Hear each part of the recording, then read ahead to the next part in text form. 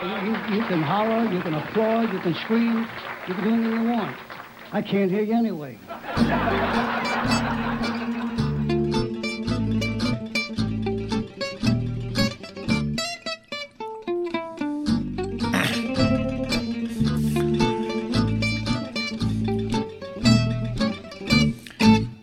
Welcome to Salt Lake Dirt. I'm your host, Kyler Bingham. Today on the show, I welcome back author Chip Jacobs. Chip has become a friend to the show. I had him on a couple times already. Initially, we talked about his book, his novel, Arroyo, and then kind of a true crime nonfiction book, The Darkest Glare. Both these books are on Rare Bird Books, by the way, which has become one of my favorite presses out there. So I was kind of digging back and reading some of his previous work, and Strange as It Seems just felt like a book that I wanted to talk to him about. Came out in 2016, and it's a story about his Uncle Gordon, who, kind of a Depression-era kid, was involved in an accident at school, ended up being a quadriplegic, and it tells his life story about his involvement in the film industry, working on music and such. So we get into it in the conversation. I'll leave it for that, but I'll make sure to have links to the books, to all of the books that we've talked about. I think he's just an incredible writer and journalist, amazing stuff. So without further ado, let's go ahead and talk to Chip Jacobs on the Salt Lake Dirt podcast. Thanks for listening.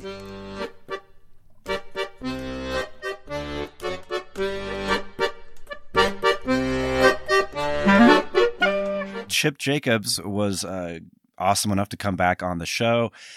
There was a book he put out a few years ago that I have to talk about it.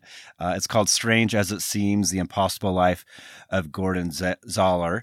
And this book blew me away. You told me I needed to read it, and absolutely you were right. I've never heard, I don't even know where to start with Gordon. He's family. He's your uncle. Yes. So this version of the book came out in 2016 on Rare Bird. Correct. And it sounds like it had existed in other incarnations before that. So it was like a long process, putting it together. It's a good story. It's a good story of tragic comedy and, finding out who you are, me, where I came from, why I am. So I'm happy to talk about all that. Yeah. So fire away, but I think I think other writers will relate to my journey. Yeah. So I guess we could just start who was Gordon? Why he was family. You remembered him as a child. It talks about that in the book, but oh my gosh, the amount of stuff, it says a few times in the book, it was like he was Forrest Gump in that he was all around, he was everywhere through historical moments. And he had quite an unbelievable, relatively short life, but it was unreal. The amount of things that, the adversities that he faced and what he was able to accomplish. So I guess, Cliff Notes without any spoilers, I would love you to tell us about Gordon. The story really begins, in my mind, when I'm a little kid. My mom would talk up her famous brother, and what she thought was sensation, I thought was scary, because my uncle was a quadriplegic with some use of his arms. And I only remember him towards the end of his life. He broke his neck at 14 years old, about the same age I was when he died. And he wasn't expected to live 2 weeks, and he lived 35 years. And I've been thinking, that 35 years, he was kind of half alive, half dead. But the half a life part of him was more than enough. It was more than enough. And so I often was uncomfortable around him. And my mom sometimes would drop me off at his house in what's now West Hollywood, when he'd have these entertainment-filled parties with a lot of pretty well-known television folks. And I'm just this little kid with a bowl haircut, blubbering I want to go home. I don't know why my mom thought it was a good idea. But when Gordon was near death, my mom, I start the book this way, my mom insisted I say goodbye to him. And I was afraid of him. He was gruff. My older brother had a much more buddy experience with him. To me, he was like the first person I knew that I was about to die. And part of me was glad. I didn't realize what an incredible GOAT, greatest of all times, person, icon, hero, ceiling breaker. I didn't know any of that. I just got nervous around him, especially seeing him in his hospital bed. The guy weighed at his best 98 pounds, and now he was shrunken over the time he died.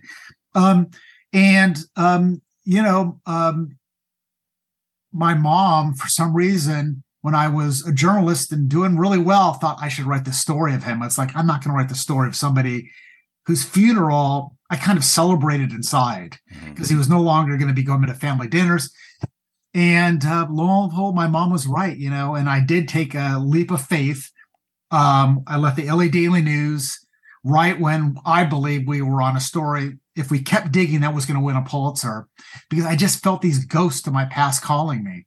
And it's been a long time. But just to tell you about Gordon. So he broke his neck at 14. He was a daredevil of a place called Sierra Madre, which is a small hamlet to the east of Pasadena, right in the foothills, kind of quiet. People call it kind of Mayberry under the wisteria trees.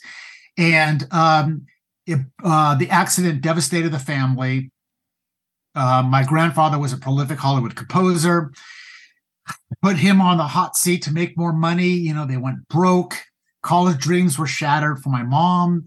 And Gordon, in his mid-20s, sort of had to rebuild what was left of the family. And he did that using his father's music to sell his kind of background and soundtrack music to Hollywood when after a musician strike, when they needed money. And so he just found a way to keep, he and his mom, because now his father had died partly from the stress, had to stay off the streets. And it was Horatio Alger meets, I don't know, Forrest Gump, because then throughout my uncle's life, he would always be at the right place at the wrong time. He was outside of Havana when Castro's troops started coming down on the mountains and taking over. He was in Beirut, Lebanon at a dicey time. He went to the Vatican, got blessed by the Pope, and then nearly died. He got stranded in Munich during the 1972 Olympic terrorist incident, things like that. I knew nothing about that, when I was a little kid. Nervous about going to visit him. I didn't realize, he was deeply involved in many of the shows I watched on TV, like Gentle Ben and Flipper, the Pink Panther cartoons.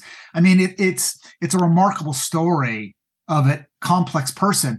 I mean, my uncle, though he was very fragile and seemingly could die at, a mosquito bite, at one point he had over 30 people working for him. He had the biggest independent post-production shop in Hollywood. So yeah, he was this, person that retrained his mind to have kind of a photographic memory and this sense of enterprise and wonder. And there wasn't a lot you could do when you're in a wheelchair all day except to think and improvise and come up with ideas. And he was just a fountain of them. All this was a surprise. I'm not sure how much my mom even knew. So he had a crazy life in Hollywood. He did very well. And then toward the end of the 60s, he started getting a little bored with Hollywood, a little jaded by Hollywood, and had this idea to go to South Africa, of all the places, and become the father of TV there. South Africa right then was in the teeth of apartheid. We're kind of before the world fully appreciated how terrible it was for the Black majority there, controlled by the Afrikaners. I mean, it was like 8-1. But my uncle had the idea, if he'd go to South Africa, get away from Hollywood and everything that went with it, he could be a legend he could get filthy rich, and he could equalize the races because information is power, and people in the third world were craving for TV, but dictatorships tended not to like it because it gave people ideas. It showed them how the rest of the world was working. And it's kind of a bit of a Greek tragedy for my uncle. His one big dream fell short, but a lot of smaller dreams came true. Yeah, unbelievable. I mean, one thing you say in the book is that how like a quadriplegic is forced to be hyper observant, something to that degree, and Gordon certainly was. I think I was just early in the book when he is trying to put this whole thing together. It sounds crazy. He wants to catalog Lee's your grandfather's all of his music, which was no easy feat, but he got his buddies to help him to get that started. It sounds like they were coming over on weekends, and this is when they were in their early 20s, right? True. My uncle he broke his neck in November 1940. So a year later, a little bit, 13 months later, Pearl Harbor happened. And he had to be in bed in Sierra Madre fighting for his life while his buddies were either drafted or enlisted. And my uncle I later found out he wanted to be like be a fighter pilot. That would have fit his personality. Very smart, quick learner, daring, probably too daring. And so he was stuck in Sierra Madre with basically just the girls from high school that didn't get drafted and older folks that were eligible to go fight and, champing at the bit to do something. And ironically, he later was asked to do a military training film for the Air Force. Which came out very well. And then he was asked to do a pep talk at the VA because the man in charge was so impressed by him. Yeah. And he met people that were very cynical and fatalistic and kind of heckled him. And he realized he was different than other people disabled, quote unquote. And in fact, he didn't want to even be around other disabled people because he didn't think of himself that way. But yeah, he... that war really got to him because he felt like he had sidelined himself with a reckless stunt, and he had.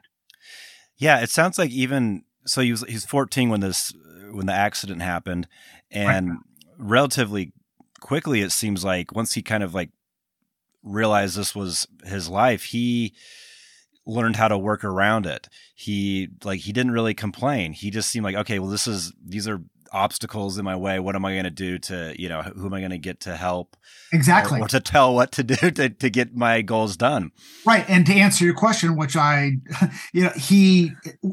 that came back from the war and others did give up their weekends. I mean, not just like a handful of weekends, maybe for a whole year, taking these old optical tapes with my grandfather's music on it, cataloging it, transferring it to new media, going and talking to the studios. I mean, they are packed into a small apartment and before that, a small house, because after my uncle's accident, the finances collapsed and they had to keep moving to smaller and smaller places. My grandfather died. Now they're living off kind of welfare, both from the county and through the Motion Picture Fund, which is a private organization. And the old thing, it takes a village to succeed. Well, it took a village to get my uncle out of Sierra Madre and into Hollywood. I mean, it was really what love, and devotion. And I have some crazy photos of my uncle sort of around this time. There'd be parties around his bed that my grandparents allowed with boozing and drinking and couples making out and cigarettes behind ears, and some of them in their military stuff. A lot of times when people get injured, there's an outpouring of compassion and sorrow and support, but that fades away. Well, that didn't fade away around Gordon, and I don't know why. He had a very electric personality. And he was sincere. And so it's just remarkable, these people, that had their own lives sacrificed so much to help him. And, he must have done something right in a previous life. So it really, it kind of blows your mind. And I know that after he made it, he'd sometimes come rolling back into Sierra Madre to see his friends. And once my uncle had a little money, even though sometimes he didn't have as much as maybe he said, he got a new Cadillac every year. Even like I said, even though sometimes he couldn't afford it, and he would drive back through town with the top down, or he would drive, his driver would, seeing his old friends like, hey, I made it. Can I do something nice for you? Get you a seat to a premiere, or come visit a studio or something, because I owe you guys. So the people of Sierra Madre, were the ones that, in a way, gave my uncle a chance to be great. And, he owed everything to them. Yeah, I found it so interesting that, like, of course, Gordon is fascinating, but so many different people in the book that you talk about, even some of the people like your other relatives, just if you touch on it just a little bit, just fascinating people, fascinating stories. I think maybe you could tell us about, so you just touched on like his driver. So Jimmy, maybe tell us about Jimmy and who was Jimmy and kind of their working relationship. And it went on for a long time. Yes. I knew Jimmy because he, would carry Gordon, out of the Cadillac when they'd come to our house for Christmas dinner, let's say. And I think he must have rung the doorbell with his nose, because he was carrying my uncle like a bride, because the wheelchair would have trouble going over the stone entryway and then the threshold of the door. And Jimmy was just this sweet, quiet, really handsome guy. He had a little bit of a resemblance to Sidney Poitier. I can't, I'm mispronouncing it, but he was a poor farmer's son from the outside Shreveport, Louisiana. As I learned, there was a sort of a Louisiana pipeline to California, because it was Jim Crow there in the 40s and 50s, 60s. A lot of African Americans wanted to get out and come to a land of opportunity, and LA was kind of advertised as that place. There's lots of factories for people to come to, lots of new ways to build a new life. And so Jimmy came out here after a stint in the Marines that didn't go as planned. And he was one of these guys that found, it's kind of a dead end land. He got a job working for Greyhound Bus, changing tires. He worked on a city trash rig. In fact, one of his customers was Jerry Lewis. And my uncle later became friends with Jerry Lewis. And when Jimmy worked for my uncle and Jerry Lewis would come around, Jimmy would be embarrassed that Jerry Lewis would recognize him as a trash man. Anyway, Jimmy needed a job and Gordon needed an attendant. My grandmother couldn't do it. My grandmother was, an amazingly selfless person, had a very tragedy-stricken life, and she was just burning out. She was at my uncle's side for 14 years, almost without a vacation or break. So Jimmy, for very little pay, agreed to be, not only my uncle's driver, but his attendant, his everything man, who'd carry him in and out of the car, help him, with his plumbing, quote unquote, because when you're paralyzed, your stomach muscles don't work the same. And Jimmy sometimes literally had to press on my uncle's stomach to help him poop. It's like that. Light a cigarette, open this door, pull down a music tape, to sample to sample for a potential customer, that type of thing. And Jimmy had his eyes are wide open. He's going from being a kid in Shreveport to rolling onto the Desilu lot, where, of all people, Lucille Ball really liked my uncle, and maybe because he was different like her, or, he didn't complain. And so, this poor farm kid is meeting Lucille Ball and then a whole bunch of others. And it wasn't always easy. It was a long, hard, arduous job. But as I learned, there was kind of two Jimmys. There was the Jimmy that was resourceful and devoted to my uncle. And it wasn't like, it wasn't like a white dude owning a black guy's time. They really did become friends really quickly. And maybe because they both had some experiences of getting stared at a lot, and a lot of people didn't believe in them. Jimmy was unbelievably mechanically inclined. In fact, he became one of the first black editors when he left my uncle's employ for a time because my uncle wouldn't pay him what he thought he should.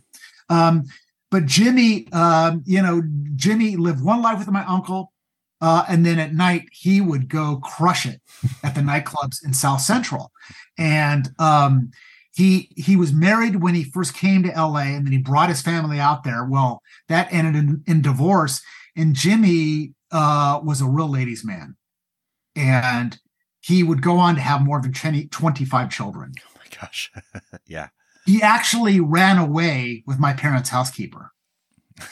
And she quit the job to be with him, I should say.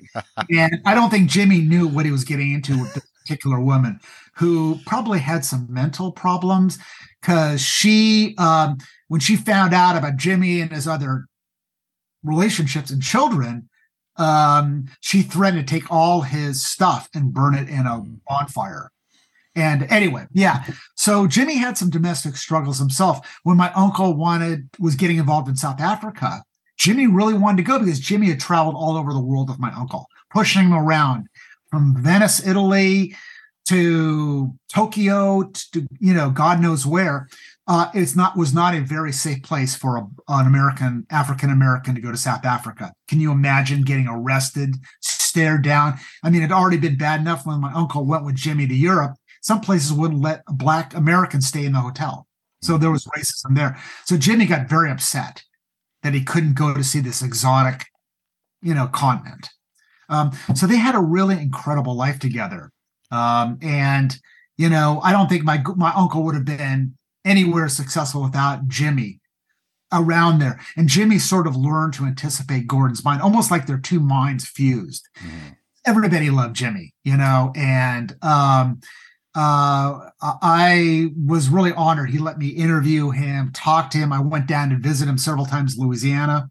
And when I was starting to work on this book, between the time that I arranged to go interview him and the time I actually arrived at his quote unquote estate that my mom said was some big palace, it turned out to be a mobile home up on cinder blocks, Jimmy had a stroke. And so I'm going around this vacant property where there's massive sized hogs, and other weird animals. And Jimmy is not around. And it's like, the jerk stood me up. Then his cousin happened to be across the road and says, no, go down to this hospital that's there. Jimmy was this little shrunken figure in a darkened room. And he called his stroke a little decline. That's what he called it. And he insisted I crack open my laptop and start asking him questions. And though he didn't give me very much because he was still kind of struggling to speak, you could see the heart was there. And I eventually did go back when he'd recovered. And God bless him. I have pictures of us together. And I wish we had pictures of us, as me as a little kid coming up to him, because he used to shadow box with you. That was his thing. So anyway, yeah, I love Jimmy, and he's gone up to heaven himself. But my uncle owed everything to that guy. Yeah, I mean, just a fascinating person. And then I think it was, if I'm remembering correctly, that trip you went to go see him for the first time to do research. You were sitting in your car and kind of like overwhelmed with the project, and like, did I make a mistake, because you'd quit your full-time, as secure as a job can be. Yeah. So I would love to talk about that. You were employed full-time, and you decided to pursue this book. Takes a lot of courage to do something like that. Yeah, I mean, courage or vanity or stupidity, or it's funny. I was just thinking before I came on, if you live by your gut, you are begging for bellyache sometimes. Yeah. And I had a great job at the LA Daily News as an investigative reporter. We were doing really good work writing about the pollution left over by a major defense contractor and the cancer it caused. And there's definitely kind of an Aaron Brockovich kind of element to that. And I was getting interviewed by the LA Times. I came close to getting a job with them in a very short span. But my mom was just on me saying, you should really think about this. She knew that many of her brother's associates were getting older. Some had died. She'd read about some in the newspaper, and you had a window. If I didn't interview these people now and really throw myself into it, so much of any book is just going to rely on newspaper clippings and foggy memories. I needed inside the family. I needed to get out there. And so, I quit. And what year was this roughly? This was late 1996. And my editor was really angry at me. And so was a famous Daily News columnist named Rick Orloff, who helped get me hired. I was working at a bureau for the LA Times when the Daily News hired me. And they were really upset with me. And my editor, Ron Kay, said, "I think you're making a big mistake, kid. We have a lot more to teach you." And those words kept ringing through my ears. Sometimes they still do. Like, what am I do chasing the ghost of a guy whose casket I was glad to see go on the ground? What was I thinking, And I did believe I could get back into journalism if I just realized, oh no, this thing is going nowhere. There's a lot of self-questioning, a lot of doubt. I wrote the book, and then I thought I had a deal in place. I always felt like I was so lucky in journalism. Well, I don't always feel that way as an author. Mm-hmm. When I was a journalist, stuff always fell into my lap. I thought maybe that was going to continue with this despite some early struggles. I thought I had a deal in place with a major publishing company called St. Martin's back in New York. The LA editor out here loved the book. Mm-hmm. And then she got fired, and then 9/11 happened, and nobody would care. And the whole memoir biography of underdog people, that whole wagon train lost its wheels. And so, the book did come out in different iterations, and I was never happy with it until 2016. And I learned more. I also learned how to be a better nonfiction storyteller. And, I've had many conversations with my uncle where he's residing now, asking, why are you leading me on this path? Are you so upset with me? Did I break something when I was 7 years old at your house? Yeah. So, it's been very fulfilling. I'm glad I did it, but, I'll tell you, Connor, it was, I thought that I had just taken a very promising career and drove it straight into a mountain named Gordon, and not that I wasn't coming to embrace him and realize this is an incredible story. I've often had trouble getting people to believe this really happened, mm-hmm. That he really lived this way, just like I did with the true crime book. No, this really happened. Real life is better than fiction. And, it wasn't always easy doing this book. My mom got upset when I started digging deeper into the family past. And I'll just tell you quickly, my grandmother did everything for Gordon to live. Her one wish was that Gordon outlived her. Like all parents want their children to outlive her. My grandmother's, her father was murdered in El Paso, Texas. Exactly a generation later, in the same month, almost on the same day of the year, one of his sons, a very well-known former movie producer director named Nat Ross, he was murdered. Mm-hmm. In fact, he was murdered while my grandmother sat at County General Hospital holding Gordon's numb hand, hoping he was going to live. And this was Sonny? Is this? Yes, Nat Sonny? Ross. Yeah, okay. Sonny Nat Ross. He was one of the early people that developed Universal Pictures with Carl Laemmle. Irving Thalberg, another very famous figure of early Hollywood, was his roommate. Mm-hmm. And my grandmother was a religious Christian woman, and she believed in prayer circles and, reading the Bible and, asking God to, at first let Gordon walk and then just asking God to let Gordon live. And I think she developed this mindset that Gordon had to succeed, not because of his injury, but because of it. Because every promising male in the family either came to America, as a genius, like in the case of my grandfather's dad, and medical doctor, had to work as a dress cutter. Her father rebuilt his life after the San Francisco earthquake. He gets killed. Her kid brother, Sonny Nat Ross, gets murdered by a psychotic drifter. And then now she's looking at a son, who will be lucky to live a couple of years, and she saw what Gordon's effect was on people. Very positive effect. Gordon never talked about his injury. When people, would be horrified at his hands or how shriveled he looked, he just would charm his way out of it. And often he'd just say, to people, don't shake my hand, just give me a kiss on the forehead and remember how lucky you are. You could be me.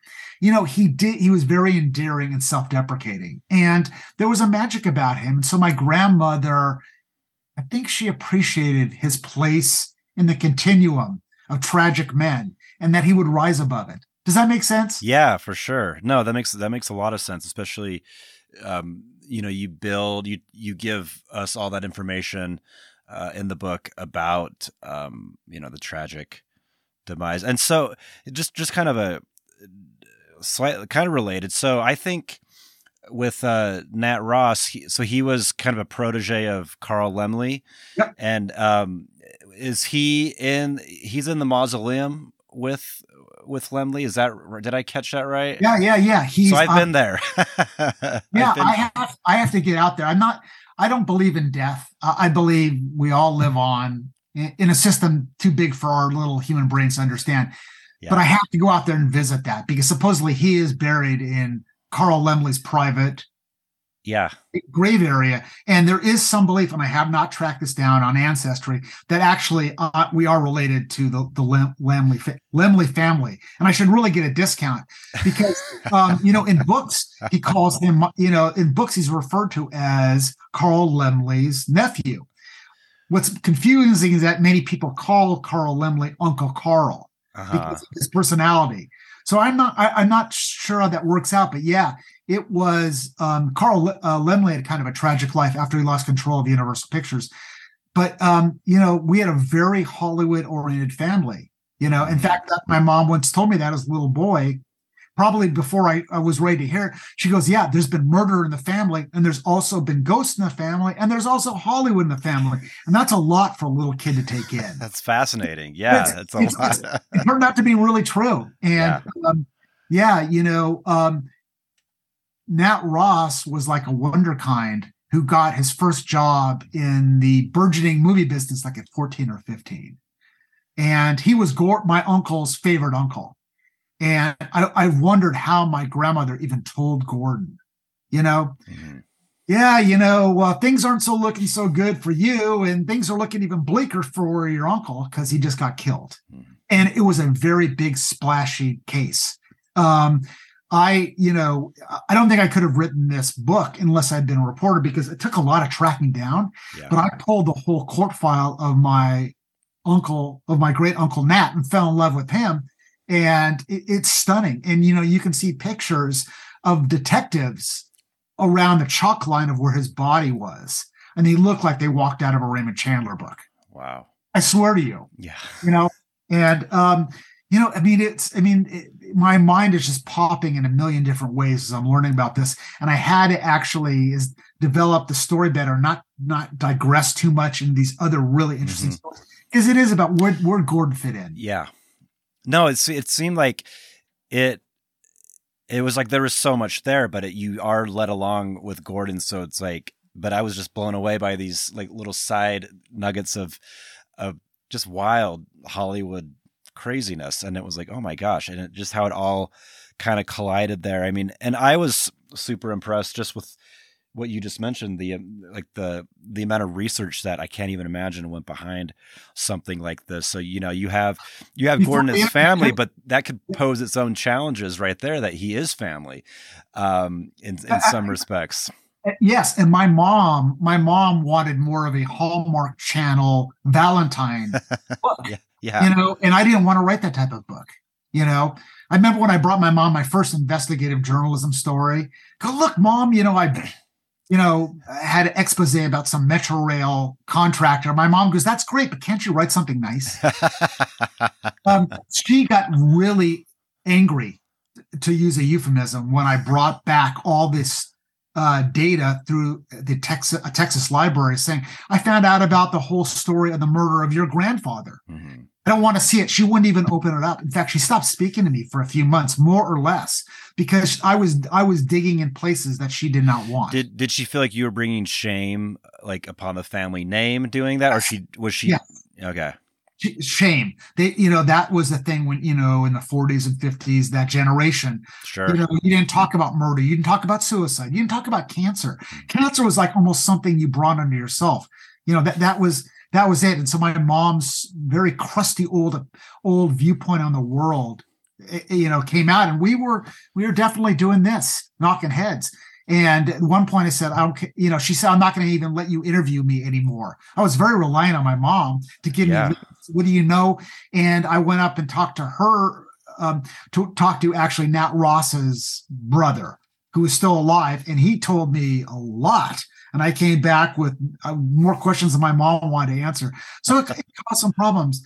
That's the whole side story of Gordon's. My mom died in 2008, and she died of lung cancer. I say, her favorite men in the world were her sons, and then a guy named Benson and Hedges. And, she was on oxygen, pretty bad way to go out. And one of the last times I saw her open her eyes, I was showing her a copy of the first version of this book. And she gave me a beautiful smile. My mom was a really beautiful woman, former beauty queen. And, I felt like I had, fulfilled a purpose. Sometimes I've my parents were both in their mid 40s when they had me. Very late. Wow, They weren't actually even supposed to have another child, because I did have a mentally retarded brother, above me. And I was a whoops child, born in mid-October. And, when you go backwards 9.5 months, I realized I'm probably a New Year's Eve baby, New Year's Eve whoops baby. And I do firmly believe part of the reason I was born was to tell this story. Yeah. It was to tell the story of my uncle, and I'm so glad I did. And I don't think people have seen a character like him. No. No. and, one of the funny things about my uncle, because he was a daredevil. I think he got a kick out of putting gullible people in really dangerous situations. He was accustomed to it. And so at one point, when he's made it, he's now found a wife. He decides he wants to travel across part of the Alps into Italy. Uh-huh. A really scary hairpin drive. One mistake, you're over the edge. And Jimmy's driving this, right? Jimmy's driving an Opel, a rented Opel. His wife Judy, my aunt by marriage, is flipping out, and steamed at him, and he's like, "What's wrong? Wasn't that a beautiful view? Wasn't that an insane drive? Aren't you glad you'd be able to remember that the rest of your life?" And it's like, no. We're never getting in a car with you again, letting you do it. The same thing would happen when he'd go. Imagine a guy in a wheelchair, helpless, demanding to go on a safari when there's a jaguar out there, a really aggressive jaguar. That's the type of things he'd do. My uncle for a while was living that Hollywood life on Blue Jay Way, the street made famous by the Beatles song. Mm-hmm. And he had a pool. He would like to be out in the pool by himself on a raft, just floating around. Maybe it gave him the sensation of movement, but all it would take is one little spasm and he's drowned. Yeah. But, I think he would have been okay with that. I don't live that fearlessly, but I sure hope someday I can. Yeah. No thanks for me. I don't want to live that dangerously. I got it. So I feel like I really want people to read this book, and we'll have links to where you can pick up a copy, but I feel like we're just scratching the surface, really. And because it is a remarkable story. I can't help but think this would make a perfect like film project, like a series. I mean, there's just so much there. And have you considered that? Yes, I've considered that, and I don't know. I think I would become a human rocket if that ever happened, because I just know there's something about Gordon and his personality, and how the family made it possible for him to live his best life, despite a lot of exacted flesh that people could relate to, especially now. He was the ultimate bootstrapper. He, got himself in these situations that you do see in TV series and in movies, but sometimes when you look deeper, you go, it feels like some screenwriter's idea. What if we put him in this situation? My uncle actually did it himself. One funny thing, like it's so filled with so much humor. My uncle's really first entree into film was with Ed Wood. Right. That's what from Outer Space. He when I saw his resume, it's interesting. There's no reference to Ed Wood. I don't blame him. Think about it. He goes from Ed Wood, who is still very charming and lovable in his own I love way. Ed Wood, yeah. And then his next big movie that really helped legitimize him was on a Doris Day movie. Uh-huh. You know what it's called, Doris Day? America's Virgin. She was so wholesome and pure, and just kind of had like light coming out of her skin, and they needed some inexpensive soundtrack material. So my uncle, went from vampires and zombies from space to a movie about a couple having trouble conceiving. Can you believe that short arc? So I do think it would make a really excellent film series, and I'm hopeful it will happen. And over the years I have talked to people, but it just never was quite right. I want whoever does it to kind of think how, what would Gordon do? What would, and not take itself too seriously, but also not be frivolous, because, there's some really hard moments in this book, the injury, the pain. When my uncle met the woman that'd be his wife, he felt like he had to make up for a lot of lost time. After all his friends are getting married, he could charm most women, but he could never charm most women into a date with a man to whom they could see no future. Right? Yeah. But when my uncle did find this beautiful willowy blonde named Judy, one of the sweetest people you'd ever meet, they came back from the honeymoon, and my uncle told my mom she has to go find her own place to live. And it was very kind of, brutal, you can understand it, but it was brutal in the way it went down. And my grandmother was furious and got a lawyer, accused her son of fraud, even though he wasn't trying to do that over some business dealings. But, that's kind of Shakespearean. Yeah. I kept you alive, and now you're giving me a pink slip. But for me, it was actually a blessing. I knew nothing about this. I'm a little kid, because my grandmother, I called her Mama Rose. She returned to Sierra Madre. I got a grandmother very close to me who always said yes to everything. Popcorn, bubble gum, take me to the park. One thing I do remember, Kyler, is she had a day bed in this one bedroom apartment. And I could bounce on trampolines like all little kids, right? Sure. And I remember jumping on this bed, and the look of worry on her face, because I was trying to touch the ceiling. It was one of those, kind of checkered tile ceilings. Look, Mama Rose, I can touch it. And it was like, no, can you not jump so high? I mean, she had a reason to be nervous after what happened with her son. Yeah. Well, and there's, oh my gosh, yeah, they're just, it's so rich, like for like a visual project. I mean, just like what you said, it is Shakespearean. I think there's a quote I wrote down when she passes away, and he had kind of he was very cold at certain points, and now he was feeling horrible. Like he says, I've been realizing that it's people who give each other diseases.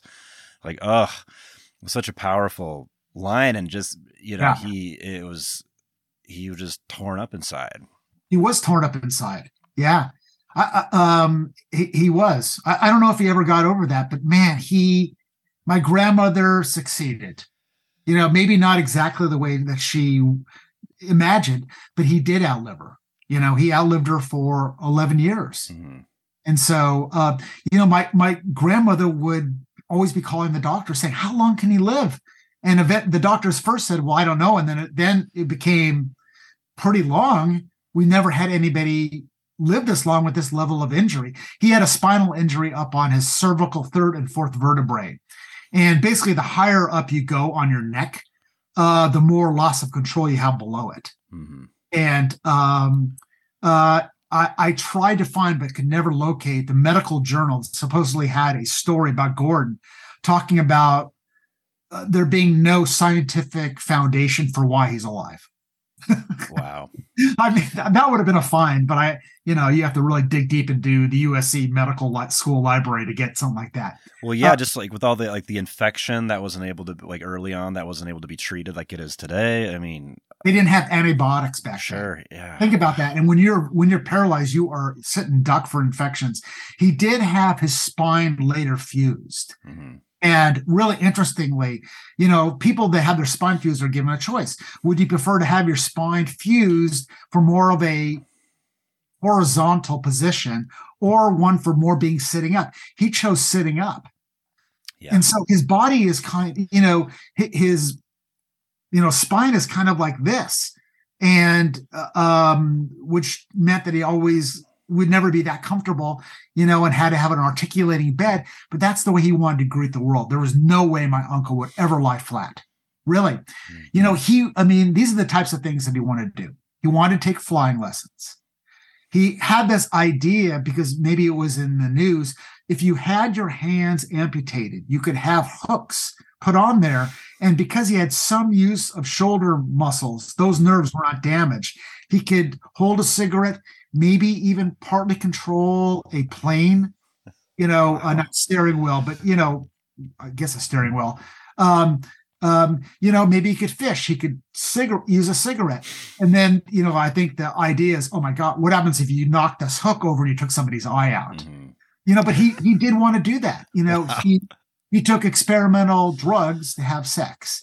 He tried to maximize every bit of the living element of him, and he, I'm sure he would have done it if he had a little more confidence, it wasn't going to blow up in his face, because things did blow up in my face. My uncle never asked for sorrow or pity, but subconsciously, sometimes he overcompensated for his disability by talking too much. He'd been a negotiator with this guy named Don Kirshner, who was a very big media person. I don't know if you're probably too young for Don Kirshner's Rock Show, which was a cheesy late 70s, music showcase. He wanted to create a stage show with him, but my uncle didn't know when to shut up sometimes. And he said like one or two sentences too many. Mm-hmm.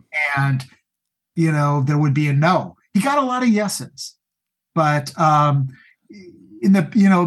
mind can't escape what it knows, which is you better be impressive, because people are going to wonder, do you have the stuff inside of you to execute on your idea? Yeah. Wow. Yeah. Like, what a story. I mean, I want people, where do you, they can get it anywhere. They can get it on Amazon. They get it at Barnes and Noble. Where would you recommend any specific, I forget the local store down in Pasadena that you Romans. Yeah. I hear Jeff Bezos' stock has declined. So maybe Amazon, because, we want to make sure he's okay. Sure. Amazon, Barnes and Noble, if you're interested, go to my website. I have to clean up a few links on it, but I have a pretty robust section about Gordon. I talked about South Africa. You can see his plans for South Africa there. He had a rendering done of this Universal Studios campus he was going to build in Johannesburg, which is the cultural center of South Africa. There's stories about his injury. One of the interesting things I found is two headlines that tell it all. I found the headline that said, 14-year-old boy critically injured in gymnastics fall. right? And then approximately 16 years later, a story that went around the world on the wire services that said 28-year-old crippled genius sells TV show. Oh, unreal. Yeah, they called him a genius, and I bet you, knowing my uncle being the smart ass that he was, when I got part of it, I'm sure he did not let his friends forget. Genius. Oh, yeah. They called me that. Yeah.